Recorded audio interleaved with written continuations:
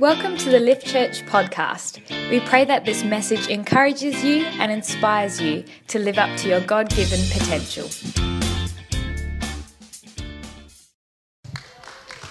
Awesome. Why do we thank the band, let's thank our MCs, our host teams, all the amazing people that help lift around. Why don't we properly thank them this morning?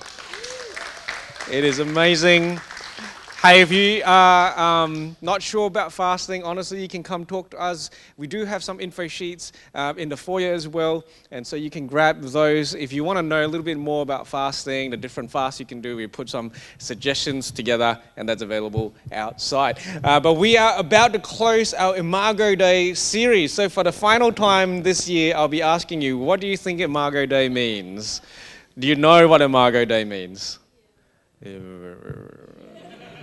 It means the image of God. It's Latin for image of God. It is an understanding that we have all been created in the image of God. We read about that in the creation account in Genesis. And why it's so important and why we have been looking into this is because when we know our design, we know our purpose. When we know how God has created us, we know what we are meant to be doing of our lives. We understand our identity so much better. And so over the last few weeks, we have been talking about this, 5 different aspects so far. Today, we're going to be talking about the final aspect. And it's not exhaustive because the Bible is full of amazing information and the design that God has built into us. But hopefully we've given you something to think about. Hopefully this is a journey that you can now take on by yourself or, in community to discover and to discuss. Meet with people, talk to people, ask them, hey, I've been reading this in the Bible and I'm thinking about how this relates to my identity and how God has created me. Talk to people about it. It's going to be amazing. It's going to be great. And I'm a little bit sad that we are finishing off this morning because I have really enjoyed this. But the good fun part is that I have finished my bulk of preaching for a little while, and Pastor Beck will be preaching next week, and then the week after we have Joshua Camp preaching, so that's going to be fun. And then Pastor Beck comes back on for a 3rd week, so I get a 3-week break. I don't know what I'm going to be doing, so anyone want a coffee? We'll go out and it's going to be amazing. No, it's going to be a good amount of time for me to actually get onto some stuff I need to. But before we get into the topic that I want to talk about today, I want to revisit something that I mentioned quite briefly last week, and I want to talk about health. Because our community is becoming more and more aware of health. We see this all over the place. We see physical health, emotional health, mental health, relational health, any kind of health that you can think of. Hair health, which obviously I've not been doing very well at. And is slowly leaving me. But do we actually understand what health is? We had a bit of a discussion about this in one of our lift groups, and I asked, what is health? And it's kind of hard to define because we kind of know what health is, but do we actually articulate what health is? And what I've noticed is that we often think about health in terms of the lack of disease, the lack of problems, the lack of illnesses, right? When I don't have those things, I am healthy, right? But is that really all that there is? Isn't there more to us than the lack of something? And so as we kind of think about health, then is it just a feeling? I feel healthy today. I woke up feeling, not so much today, I didn't feel very healthy waking up, but you can wake up and sometimes go, oh, I feel great. That means that I am healthy. But is health a feeling? Is there some kind of feeling check? Oh yeah, healthy today. You're good. And off you go. What is health? And I was thinking about this because health is a big word for me. I've decided that I'm not going to be pursuing success, because success is out of my control. It depends on so many other factors. I want to pursue health, but I've had to get to a point of trying to understand what health is in order to pursue it. And what I have arrived at and what God put on my heart a little while ago is that health is the condition of being able to grow to your maximum potential, right? So health is the condition of being able to grow to your maximum potential. When you have a young child, And last night we went for Josh's 21st party, and just to mention that it is Josh's birthday week. I don't know, for the 50th millionth time over the last couple of days. You are 21, we celebrate you. But one of the cool things is that whenever someone does one of these parties and they get a whole bunch of people there, Beck and I have a bit of a transport back in time, because we see people that we used to know really well, pastor, be involved with in their lives, and it's kind of cool sad. It's cool sad because it's cool to see how much they have grown. It's sad to see how much they have grown because it kind of reminds me of how old I am. But when you see a young person, maybe they're going through puberty and they grow, right? And what health is for them is probably going to be a bit different, because you want to ensure that they have all the nutrition that they have in that season in order to be able to reach their maximum potential, right? You don't feed them junk the whole time, even though that's what they want. You actually give them healthy, nutritious food in order for them to grow. But then you also have to, it's not just giving them nutritious food, but there's the amount to consider because of how their body is going through a season of rapid growth, and it's burning and using up all that energy and the nutrition in order to grow, right?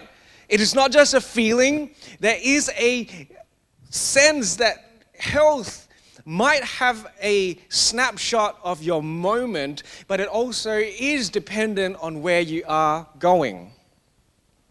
That got really quiet.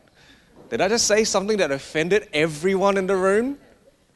Health is not just what you are feeling in the moment or what you are knowing in the moment. It is also about where you are going.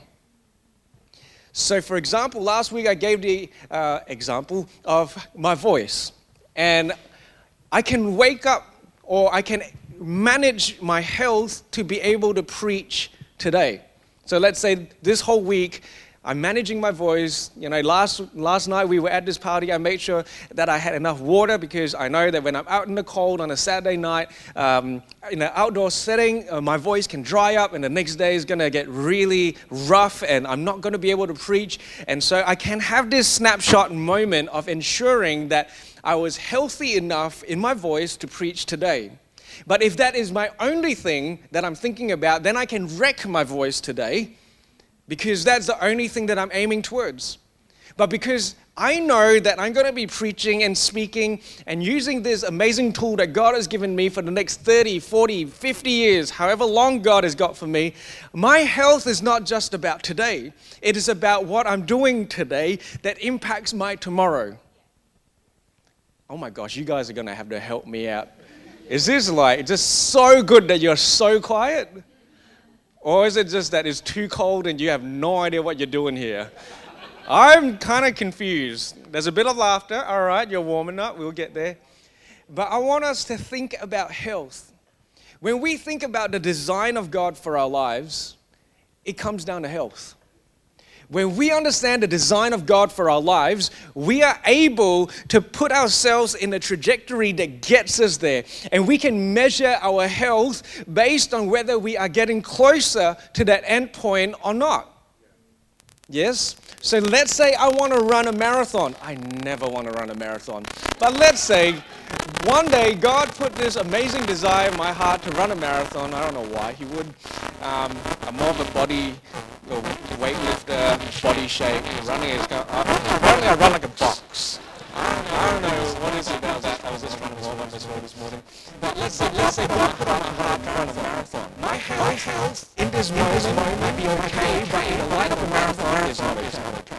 I'm going to have to do some things in order to run a marathon. And this is what the Bible says about this, because we are a church and we come back to the Bible for our truth. And Luke 14:28-30, it says this: suppose one of you wants to build a tower. Won't you first sit down and estimate the cost to see if you have enough money to complete it? For if you lay the foundation and are not able to finish it, everyone who sees it will ridicule you, saying, this person began to build and wasn't able to finish. This is the thing that I get a little bit worried about in today's day and age, where this whole sense of individualism and this sense of being in the present and the now, that's good, because we don't want to forget to be in the present. But I'm wondering how many of us are leveraging our present in order to get to the future, or how many of us are actually spending our present and never getting to our future. You see, that is not health. It is not health to enjoy today at the expense of tomorrow. It is not health to give in to your feelings today and giving up on your dreams for the future. Health is about understanding today, enjoying today, but also having a viewpoint for the future. And that is so important when we understand the design and the call of God on our lives. We are no longer simply just living for the present. We are living in the present with an eye on eternity. And that is what we are meant to be doing with our lives. And that is why on 7th of July, when we have our anointing service, that's just in 3 Sundays' time. We will be meeting up in Centrepoint Church in Maddington. We've hired a building from 5 to 6:30, although they will let us have it for the whole night if that's what it takes. And our eldership, we are praying and we are getting ready. What we're going to do is that we're going to pray for every single person that comes. I don't care whether they come to lift or not. If they make the time to be there, we are going to pray for them. But we're not simply just praying for you. We are going to anoint you with oil as the Bible teaches, and we are going to wait for a word from God for you. For the point of that is not just to make you feel good in the moment, but it's to give you a sense of the design that God has on your life in order that you can live a healthy life. That is our intention. You know, I love anointing services. It is amazing. There's something about this year, though. As we have started to pray about it, it feels like this is a significant year. I believe that there are many people in this room, many people in our church that are going through a transition season. And there's a little bit of confusion going on in your life. You're trying to learn how to manage all that is going on. Don't do it without God. Do it primarily with God, for God, and things are going to line up. It doesn't mean that things are going to be easy. Beck and I are currently walking out a prophetic word that was given to us mid last year. And it's a hard word. The word was that we are going to need to take up certain things that we thought were all good in this church, examine it and put it back in the wall of the church because we need to set it up for the future. It sounded all good and well, but the way that God is doing it is somewhat painful. It feels like we failed sometimes. It feels like we've let people down. It feels like we don't really know what we're doing. But then when we got that prophetic word a year ago, it's given us confidence that we are actually on the right track, that God is actually in the middle of this.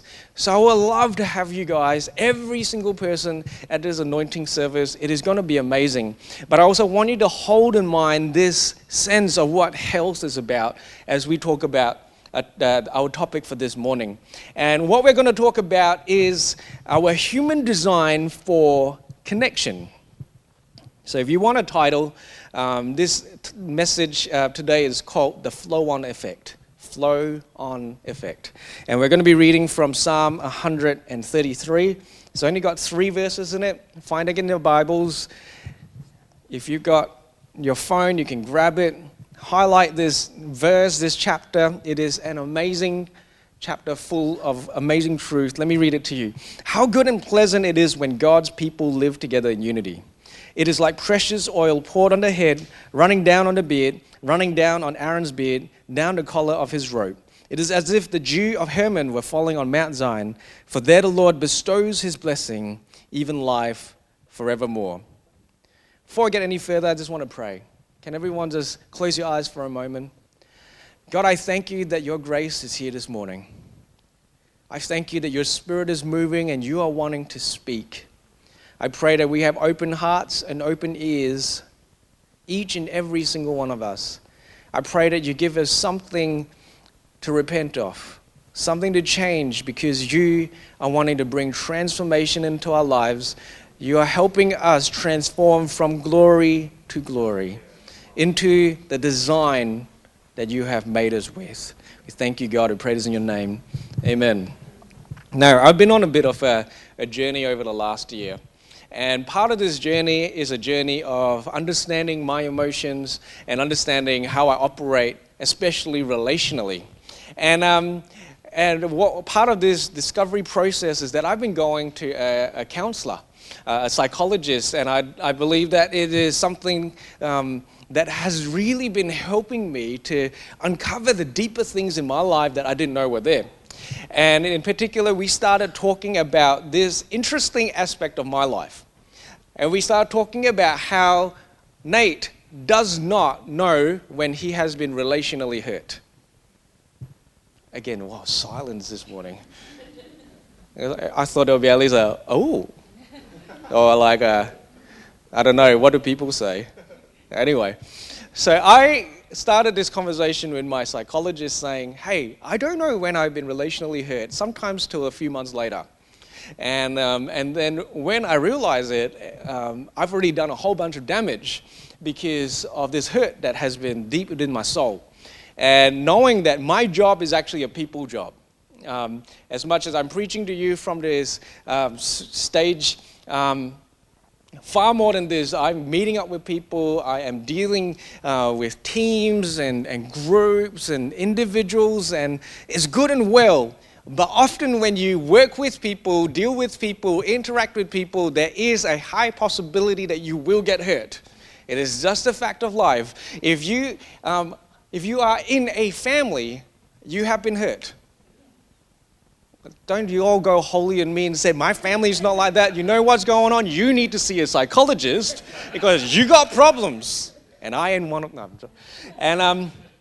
And I saw my psychologist, and we started talking about this whole idea that I don't know when I've been hurt, and we started to go on this journey, into my soul, and to see what was sitting there, and for the first time, and this was literally end of last year, maybe start of this year, but I made this discovery that shook me to the core of my being. And the discovery was that I, Nate 4, deeply desire connection and relationships. I made this discovery. It was the first time I had ever admitted that in my whole entire existence. Some of you are really like looking at me like, where's this going? And how the heck is this guy my pastor? Well, what I had understood about my life is that relationships are fragile and easy to break. And when a relationship breaks, especially with someone that is important to me, it hurts like hell. And because I didn't understand that there was this deep desire for relationship, all I understood was that hurt sucks.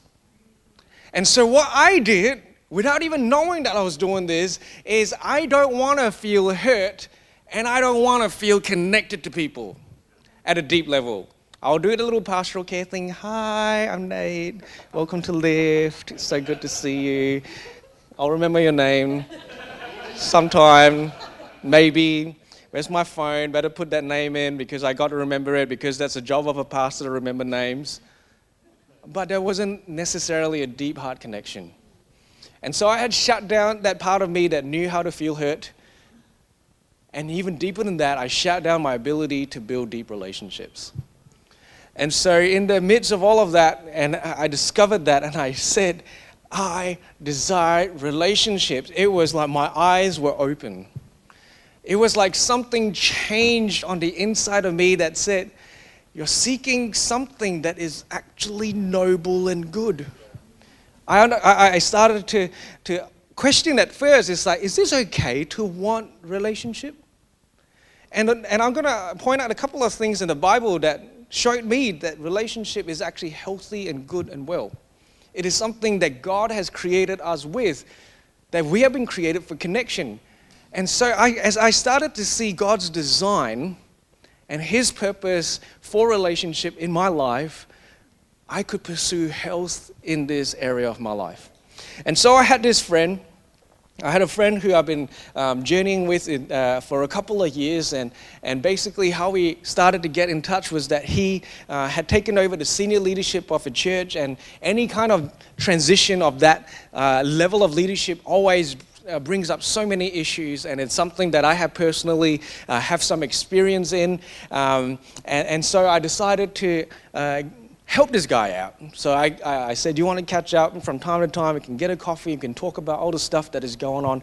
And so we were doing that for a couple of years. And then towards the end of last year, he had actually found his feet really well. He was doing amazingly. He had this confidence that he didn't have at the start of the journey. And he was starting to lead from a place where he was allowing God to do amazing things in his life. I could see that life come in. And do you know what? Nate, who doesn't always want relationships, said to himself, I'm not needed anymore. And so I was like, okay, we're done here. Contract is done. I've done my good deed. File it away. See you later. It's been nice knowing you. That's what was happening in my heart. And it was a good thing that God orchestrated all of this stuff so that I knew at that time that I desired relationship. And so I decided to catch up with this fella again. And I didn't know what to do because there was nothing to fix. I had no advice to give. He was doing well. And then I realized, why not I share what's going on in my life? And I was like, I don't want to. That's not how Nate operates. He works himself out. But I started to share, bro, this is what I've been going through, and this is the journey that I've been on. And the moment I started sharing. And I started sharing. And it was like this thing didn't want to stop. And I was like, what the heck is going on? Why am I this sappy, weird fella that I don't know? Because I was finding health. I didn't know that that's how health felt like. Old health for me was that I didn't feel pain. Old health was that I didn't feel hurt or wasn't placed in situations where I could get hurt.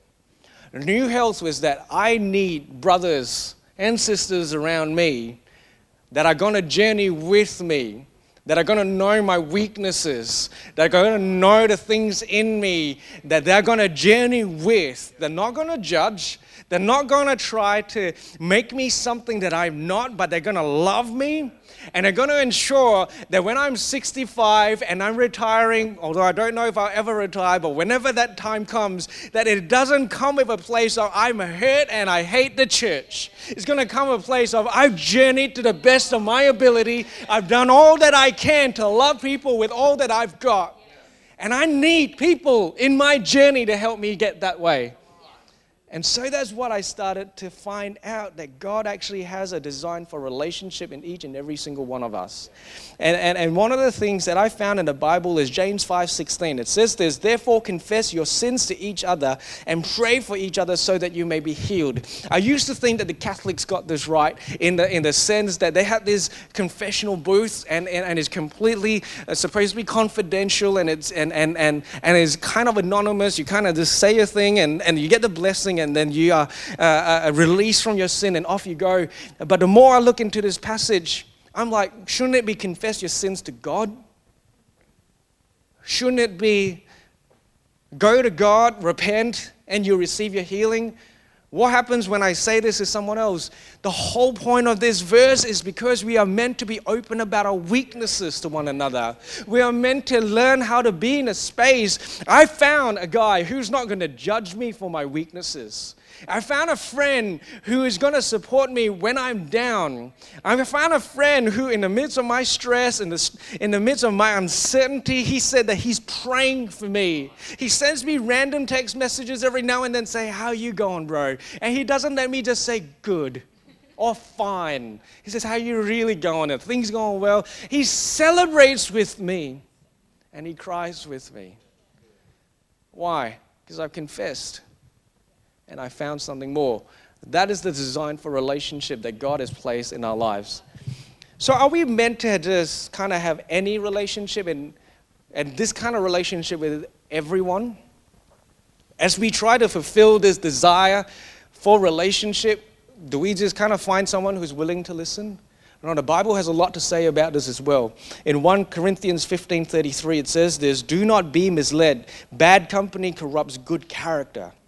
And this was written in the context of of a place where there was this false gospel that was sweeping through the church in Corinth. And Paul was saying to these people, be careful about the values and the beliefs that are going to take you away from the gospel.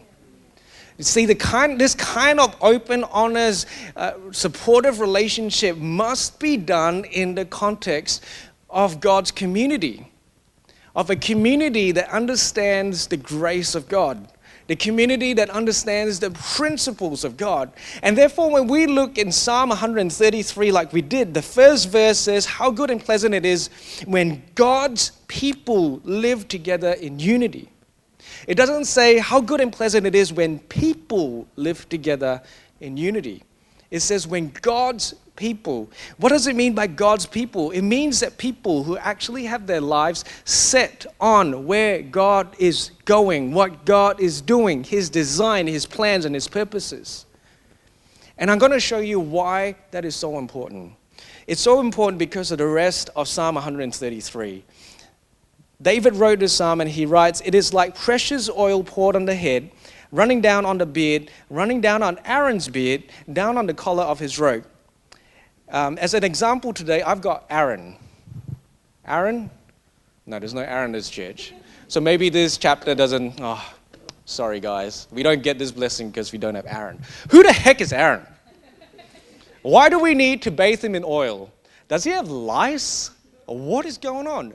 Well, Aaron in this, do I need to give like little, I always say stuff I shouldn't say. Who's Aaron? Well, Aaron in this verse actually is talking about the first high priest of Israel.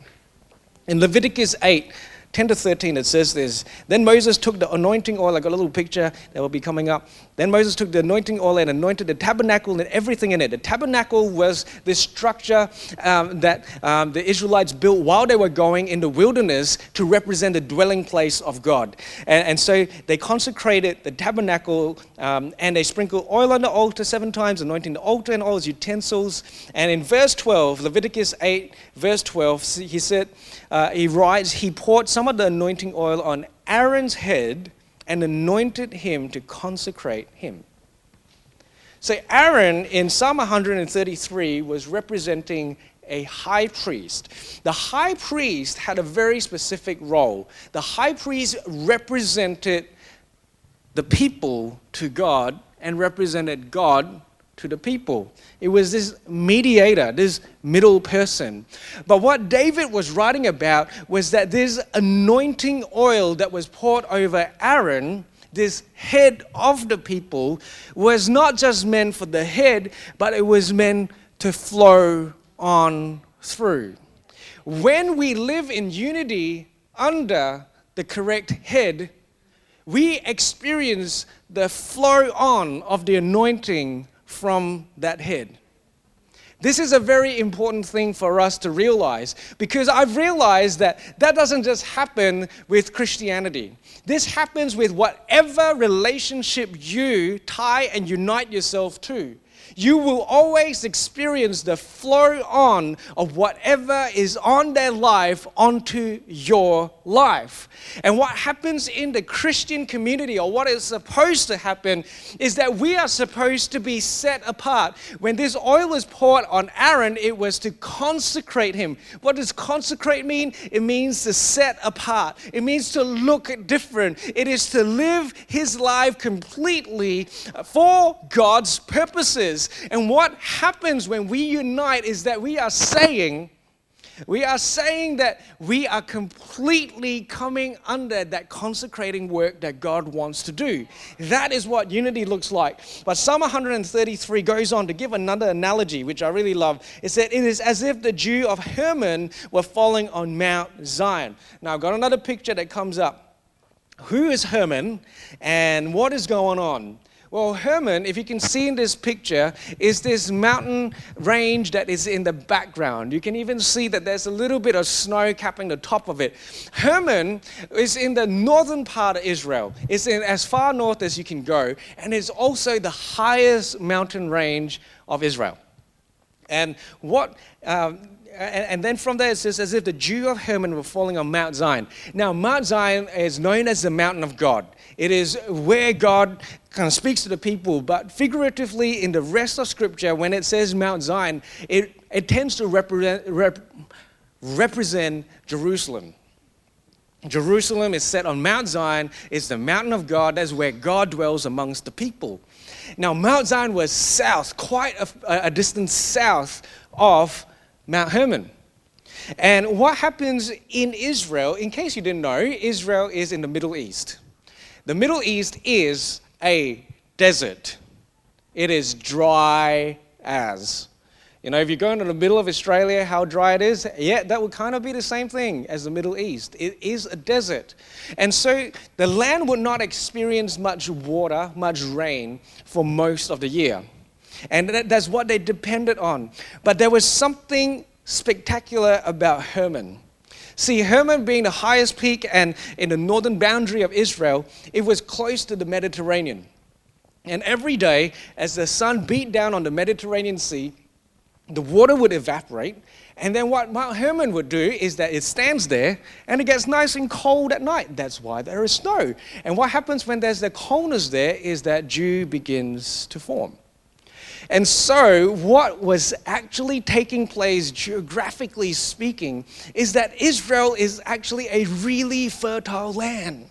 It is crazy fertile. Remember when the Israelites were about to enter the promised land, they were saying that they had grapes, that they had needed 2 blokes to carry on a pole as they were going in. Where did this come from in the desert? It was because of the dew of Hermon.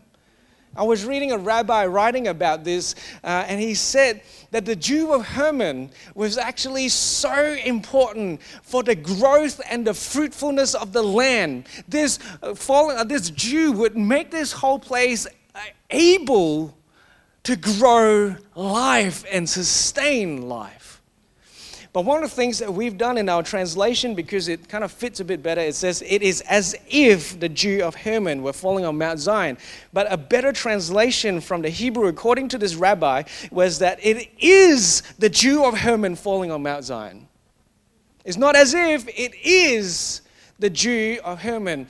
It is this flow-on effect. When we sit under a mountain that reaches to the heavens, that knows how to capture the dew of heaven, we are then able to experience the same fruitfulness. We are then able to experience the same kind of life inside of us. This is the flow-on effect that I'm talking about. You see, in our Western culture, so often we talk about praying to God and having faith for miracles, for sustenance, for provision, for healing, and all these amazing things. And when I read this scripture, I felt God saying to me, what if that healing that you have been waiting for happens when you come under the flow-on effect of the church? What happens if that breakthrough that you have been looking for comes when you come under the flow-on effect of the grace of God on His church? What happens if our community was so united that we form this place where we allow God's grace to flow through the whole of our body rather than actually waiting for an individual breakthrough? What happens if we learn how to connect our hearts and our souls, to learn how to be consecrated as one for God's purposes? Maybe then the dew of Hermon would fall on us and allow us to be fruitful even in dry seasons, even in desperate situations, even in a place where we find ourselves struggling for water. There is always enough when we learn how to live in the flow-on of unity. That is why us as a church, we need to discover this level of unity. Because I reckon that sometimes we treat the church as an add-on to our lives. It's the first thing that we get rid of when our lives get busy. Oh, I guess, right now my spiritual health is going good. I can just listen to the podcast. But we forget to connect. We forget to support. We forget to get that flow on happening through us. We isolate. And then months later, suddenly you find yourself dry and you're like, what the heck is going on? Has God left me? Has God forsaken me? No, you've forsaken your place. You've left a place where you received the flow on. This is Another way that the Bible talks about this is in yoking. In 2 Corinthians 6 verse 14 it says this, "Do not be yoked together with unbelievers. For what do righteousness and wickedness have in common? Or what fellowship can light have with darkness?" Remember, this is written to the church in Corinth. As I mentioned a little bit earlier, there was this false gospel that was running through the whole place. And Paul starts to talk to these believers who had started to interact and start to want to understand how the world thinks and et cetera, et cetera. And Paul tells them, do not be yoked together with unbelievers. Now, we use this verse very often in Christianity, and we talk about this as you know, Christian people don't date non-Christian people, Christian people don't marry non-Christian people, and all that kind of stuff. It is true, but in a much, much wider sense, this is talking about relationship. Why did Paul choose to use the word yoke? Especially for us today, many of us have never seen a yoke before. A yoke was an instrument that brought two oxen together. You see, in an agricultural society where these fields needed to be plowed, they would put a yoke on an ox, a strong... Why are people laughing? Well, I said something wrong. No? Keep going? Sorry. I'm a bit distracted today. And so we put a yoke on an oxen, this implement that would sit on its neck, and so the oxen would pull and plow the land. What they discovered, amazingly, is that one ox would be able to do a certain amount of work, but when they put two oxen together, two oxen together, it would not just do twice as much, it had an exponential multiplication effect. So what was happening is that these oxen, when they were paired together, they were able to go further, farther, longer. Same thing. Amazingly, there was this multiplication synergy effect. But when they paired the oxen wrong, there was a negative effect. When they got a strong ox and a weak ox, the weak ox wasn't able to keep up with the strong ox, and so even though they were meant to go in this direction, the oxen would veer to the side of the weaker ox because the stronger ox would keep pulling, but the weaker ox would struggle, and they will soon be going in circles. They would lose their ability to go where they needed to go. And more than that, the stronger ox would fail over time because it was trying to correct and pull further in the right direction, but because it wasn't just him pulling his weight, but he was pulling this weaker oxen along the way, his energy was depleted even faster than if he was alone.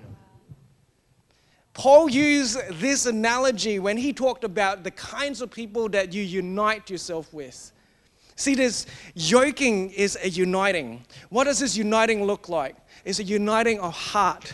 It's a uniting of soul. It's a uniting of beliefs. It's a uniting of values. Basically, it's whoever you are opening yourself up to. So the question that we have got today isn't so much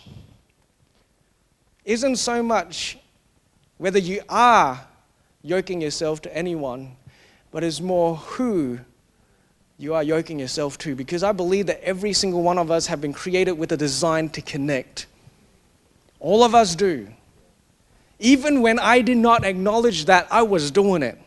I was connecting and I was giving my heart into different relationships. I have a best mate that I've known for more than half of my life, and we are still best mates, and that happened before I knew that I wanted a relationship. Why? Because there was something in me that always desired connection. So the question isn't so much whether we are yoking ourselves to people, but the question is, who are you yoking yourself to? You see, as I mentioned, there is a flow-on effect whenever you yoke yourself to someone else.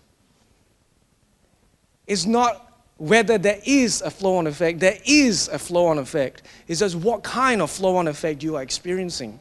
Are you experiencing peace in your life? Or is there turmoil, anxiety, worry, stress? It might be a personal thing, it might be something gone inside, but more than likely, I guarantee you, there are people in your life that are placing expectations that shouldn't be there. But you've opened up your heart to their expectations. You've opened up your heart to their value system. You've opened up your heart to what they want to see. And because they're not chasing after God the way that hopefully the church is, and I understand that we don't always get it right, but we're trying. But when you sit under that kind of flow-on effect, you get what is on their life. Observe that. Am I saying you can't be friends with non-Christians? No. But are you taking on their values? Are you taking on their direction? What is going on that front? I want to say this carefully, but there's some people in our culture that are set up to be seen and respected in your life. Parents, teachers, maybe even pastors. Examine what is on their life and ask yourself, do you want what is on their life flowing on to your life? I'm being serious about this. If you don't like what's on my life, leave, because you will be wet by my flow-on effect. Honestly, some of you have amazing parents, but some of you might be in a place where your parents are not in such a healthy place. Are you allowing their flow-on to affect your life? Some of you have well-meaning teachers, but they do not know how to speak to you. And there's a flow-on that happens. The number of people that now that I'm part of our state movement, I meet a lot of people who are hurt by churches, hurt by pastors, because we're all people. What is the flow-on that you have been putting yourself under? Perhaps there are friendships that because you went through high school together, you're bonded for life. What's the flow-on of that? I've counseled people when I told them to leave certain friendship groups behind because those friendship groups loved you for who you were, but they don't love you for who you are becoming. What is the flow-on effect that is touching your life? You know, one of the things as a Christian that we get to do, we don't always have to be the strong ox. In fact, the best place to be is to be a weak ox tied to a strong ox who can take my weaknesses. And we find that in Matthew 11:28-30, and this is Jesus saying, "Come to me, all you who are weary and burdened, and I will give you rest. Take my yoke upon you and learn from me, for I am gentle and humble in heart, and you will find rest for your souls. For my yoke is easy and my burden is light." How beautiful that Jesus would allow himself to be so united and bonded to us, even in our weakness and our inability to pull in the right direction. And he would be bonded to us to the point of death, so that we may have life. And now that he has sacrificed himself for us, he is resurrected from the dead, and he is alive, and he is now more than able to take our weaknesses. The number one relationship we should be united to and sitting under its flow-on is Jesus. That's why we sing the songs that we do, to remind us that I don't need to listen to that person who tells me that I'm not good enough. I don't need to listen to that person who tells me that I'm broken and I will never make it, because I have a God who would die for me. I'm living under that flow-on. Do you know why we need unity in the church? So that we all remind ourselves whenever things are getting tough. You know, one of the questions that we get from time to time is, what is our pastoral care system? And honestly, yes, we are in a place where we are observing and working out when we need to structuralize and systematize certain things. But you know what's indexed into my heart? is that as a community, we are so open about our weaknesses that before it needs to be logged in some pastoral care system, there's already 15 different people that are saying, I love you, I'm praying for you, I'm giving to you, I'm supporting you. Isn't that what the church is supposed to look like? Rather than boxes that we are ticking and saying we are doing all the good stuff. I don't care if we never know half the good that happens in this church as long as it's happening. I don't need to be involved in every single situation that takes place because there are better counselors, there are better parents, there are better people out there in certain areas. I'm pretty good at certain things too. I know my place. I know my place. But are we living like that, Lift? Are we living in a place where we are united and experiencing the flow-on effect of God's grace on our lives? Because God's grace is always sufficient and God's grace is always enough. And we need to remind ourselves that when we are united, it is the dew of Hermon falling on that dry desert place, causing it to flourish. We can get the band up this morning.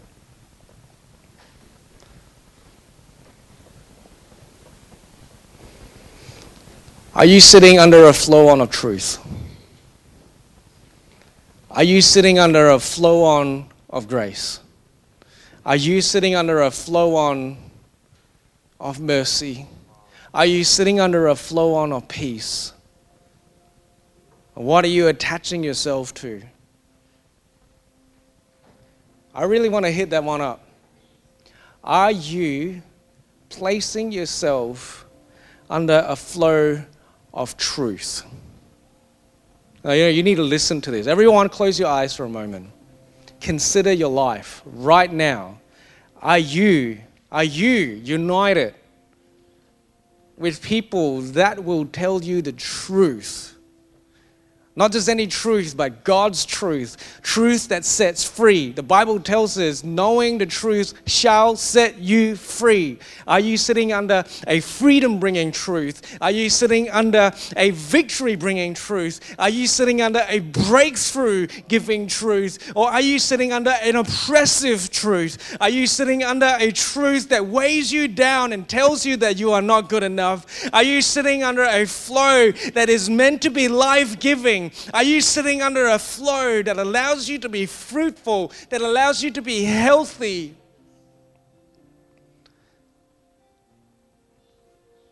Perhaps some of you are right now discovering that there are some circles, some people maybe, that you might need to leave because you're not experiencing the life that God has intended for you. You're not experiencing and hearing the truth that you are meant to be hearing. But right now I want to just speak to people who have never really invited God into their life, Jesus into their life, or those who might have but have forgotten or left that relationship behind. I want to lead you into a prayer. The Bible teaches us that if we believe in our hearts and confess with our lips that He is Lord, that day you will be saved. As part of that saving, I believe that that is a taking on of His yoke. His burden is easy. And that's what He wants for your life. So I'm going to say this prayer, and I'd like everyone to repeat after me. Dear Jesus, I take on your yoke. I come to you. I don't want to do life alone anymore. I want to sit under your grace. So forgive me. Let your grace fall on me. I love you, Jesus. Amen. Thank you for tuning in today. If you would like to find out more about Lift, check out our website at theliftchurch.com.au.